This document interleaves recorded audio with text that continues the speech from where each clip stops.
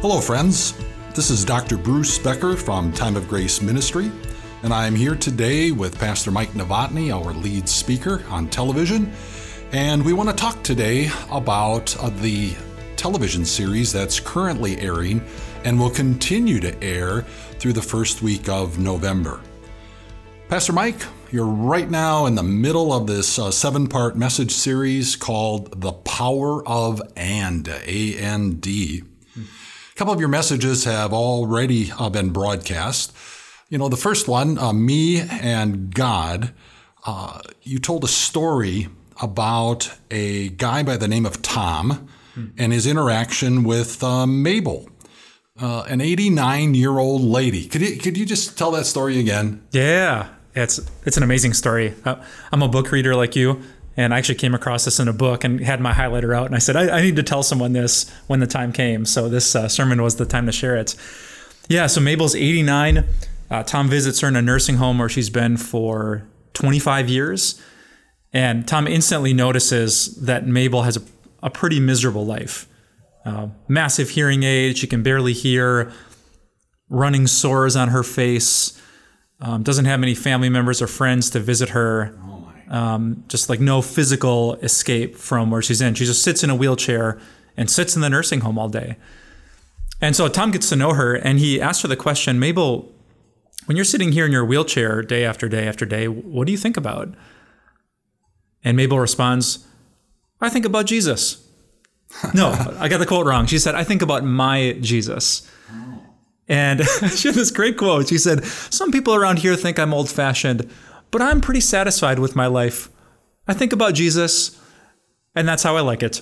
That's great. Yeah, so from this worldly perspective, you'd feel so bad for this woman, and yet she had a greater level of satisfaction because she fixed her thoughts on this unfailing source of love. So that story just grabbed my attention from the start. That is a great story.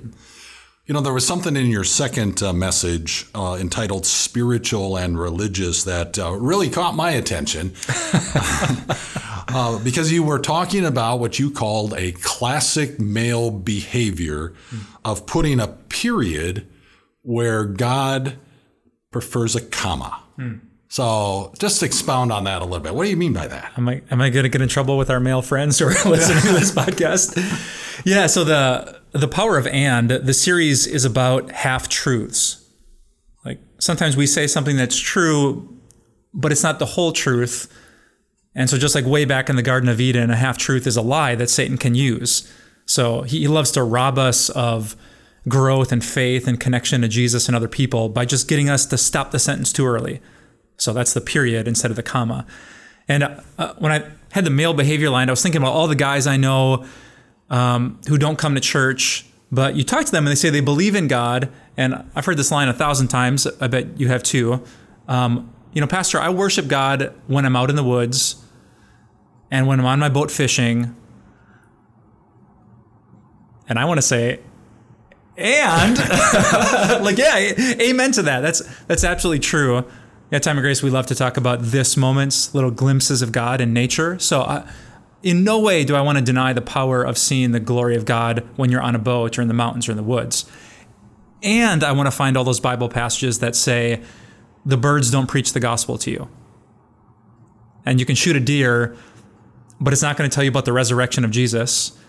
And the water is calm and peaceful, but it will never assure you of the forgiveness of your sins. And what about gathering together? And what about encouraging fellow Christians and not just you? And what about living under spiritual authority? There's all these passages, but sometimes guys, I think so we can be selfish and be in control.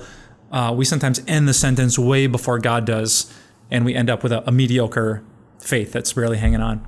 That's a great insight. I really appreciate that one. I'm really looking forward to the rest of the series, and maybe I can just go through the remaining weeks and tell you the title, and then just give a short summary about what the contrast, the and is all about. Yeah, I'd love to. Can I actually set it up with something real quick? Sure. Yeah. So the Power of And, people might notice, is actually me teaching through the entire New Testament book of Titus. So I see that in the titles, but we're just going all 46 verses of this little letter that the Apostle Paul wrote to a first century pastor. I think this is the only book of the Bible that I've ever preached through twice. So the first time I did it was maybe 8 years ago. I was in Madison, Wisconsin as a pastor. We called it Good Doctrine, Good Deeds. So it was our way of saying, and, you can have good doctrine and make sure you love people, or you might be very loving and let's make sure you agree with Jesus. And what I remember about that is our church had this challenge where we challenged people to memorize the entire book of Titus. You could pick a couple passages if you wanted, but we wanted people to step up, memorize the whole thing. And if you memorize the passage, you yourself had to donate, I think it was like $1 to the homeless in our community. So at the end of the series, all these people have been memorizing good doctrine, and we were trying to do this good deed. And I remember at the end of it, we took this offering down to the homeless shelter, and I think it was the director there, and he was kind of asking, what the gift came from. And I told him, hey, we're trying to talk about faith in God and the way that we live our lives and which one is more important. And I remember he just bluntly says, well, I know which one's more important, doing good things. And I wanted to say, and oh my goodness, I'm so glad there's a Jesus and good doctrine that saves me when I don't do enough good things. And we need hope for more than this life. So that's kind of where the inspiration, where my love for this book came from. So yeah, we've preached 2 messages. Now I'm done with my interruption. So that's all right. You're talking about the messages to come. The third one is entitled Confront and Comfort. Seems kind of some opposites there. A little bit. Yeah, so Paul tells Titus, encourage people with sound doctrine and refute those who oppose it. So Paul was very much about some beliefs are good and some are bad. Some teaching should be praised and some should be prevented. He's pretty blunt in Titus chapter 1. He said, Cretans are liars, evil brutes, lazy gluttons. They must be silenced. That doesn't sound very politically correct. It's not. And, right, so maybe that's something our culture needs to hear, that some beliefs are actually dangerous. And we kind of love to be accepting and non-judgmental. But the New Testament and Jesus himself was nothing like that. He said that some teachings will bring you closer to God and some will pull you further away. And so you have to have both. You have to have the power of and. The next one is titled Our Good and His Glory. What's that about? Oh, I think that's the most practical part of Titus 2. Paul goes demographic by demographic. Like if you're an older woman, he speaks directly to you. If you're a younger woman, he speaks directly to you. If you're an older guy, he speaks directly to you. And if you're a younger guy, he speaks directly to you. So it's one of the really few places in the New Testament where it's like you can find yourself and here's exactly what the Holy Spirit wants you to hear. The section always cracks me up because there's like this theme of being self-controlled. So a little preview, Paul says, I encourage older men to be self-controlled and worthy of respect. And I encourage older women to be self-controlled and not give in to too much wine so they can teach younger women to be self-controlled and this and this and this. And then he gets to the younger guys and Paul essentially says, and I encourage young men to be self-controlled. Period. like young guys. I heard a pastor once say, young guys, they got a tank full of gas, but they don't got a map. Like they're ready to do something big, but they just don't have the wisdom and direction to know where to go just yet. So I think it's incredibly practical. It was really good for our church to hear those messages. So I hope they're a blessing to everyone else too. So would I fit into the older guy category and you into the younger guy category? Compared to Abraham, you and I are both very young. All right. So that's how I like to see it. The next message in the series is, I don't see an and in this one, God's greatest motivation. Yeah. So this is a message about change. All of us have stuff in our spiritual life we would love to change. We know we shouldn't do this. We know we should do more of that. And so there's the truth of that, like what's right and what's wrong. And the question is, what will motivate you to do it? So I don't think anyone out there is going to be shocked that we should probably eat like this and sleep this many hours and forgive our enemies and honor our parents.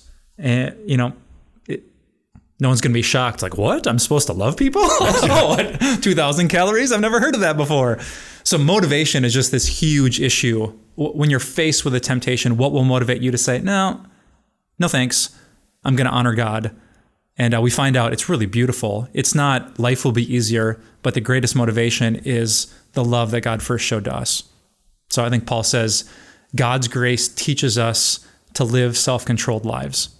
So it kind of connects back with all those demographics. Sure. Hey, older men, younger guys, women, whatever your age, you need to be self-controlled. And it's God's incredible love for you that empowers you to do it. Great.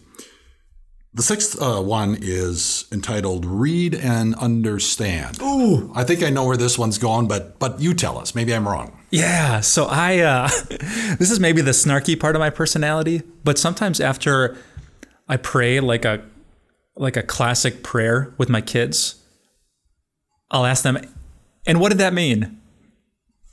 So, come Lord Jesus, be our guest. We sometimes pray before dinner. And let these gifts to us be blessed. Like, we'll say amen. I'll say, girls, what does that mean? Let these gifts to us be blessed.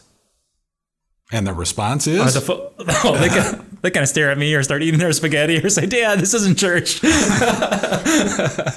Yeah, so, man, I think for so many of us, that's true. The Lord's Prayer, our Father in heaven, hallowed be your name. And do you understand what that means? What you're even praying for? What's hallowed mean? What's God's name and how do you hallow it?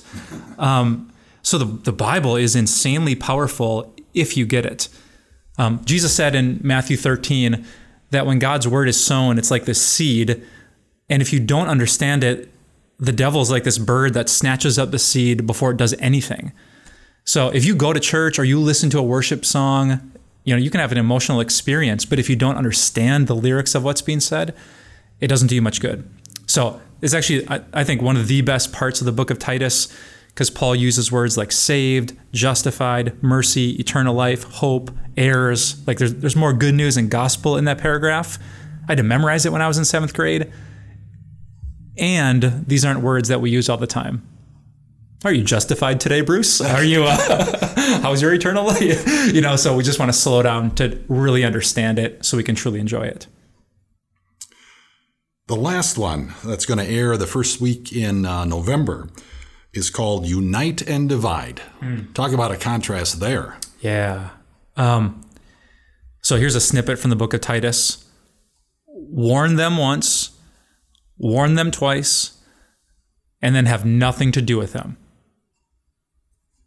So Paul says there are certain kinds of people, he calls them divisive people, who are not going to humble themselves, they're not going to listen to the word. And you might think the loving Christian thing to do is just, accept everyone. But Paul knows that teaching has consequences and that people bring influence. And so he really wants to guard the churches that Pastor Titus is leading so that they're healthy places where truth and grace have the last word. So this kind of teaches us how do we know in our own lives and in our spiritual communities, who do we open our arms to and who do we have to give the boot to? Like, I'm sorry, but with that attitude, you're not healthy for our church. So it's, if that isn't enough to get you to read the little book of Titus, that's all I got. Well, thanks, Pastor Mike, for the insight into this series that's going on right now. Our listeners can watch or listen to the entire series or even read the transcripts over the coming weeks by coming to our website at timeofgrace.org.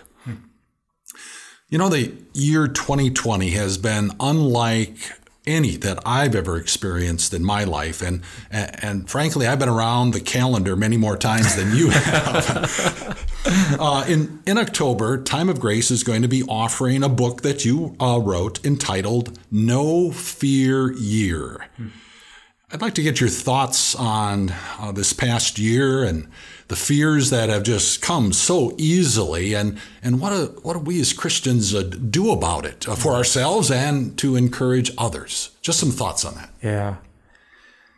When I think of the word fear, I think of a connection to the word uncertain. So the reason you and I get afraid of things is because whatever the thing is isn't certain. So you go to the doctor and they notice something. You're afraid because the results aren't certain. Do you have cancer or don't you? You're trying to raise good kids or grandkids, but you don't know what choices they're going to make or if they're going to stay close to Jesus or walk away. And so it's uncertain, and so we're afraid. you're trying to plan a wedding and it's a corona year, so you don't know what will the mandate be and what will be safe and who can, all the uncertainties of life are what make us afraid.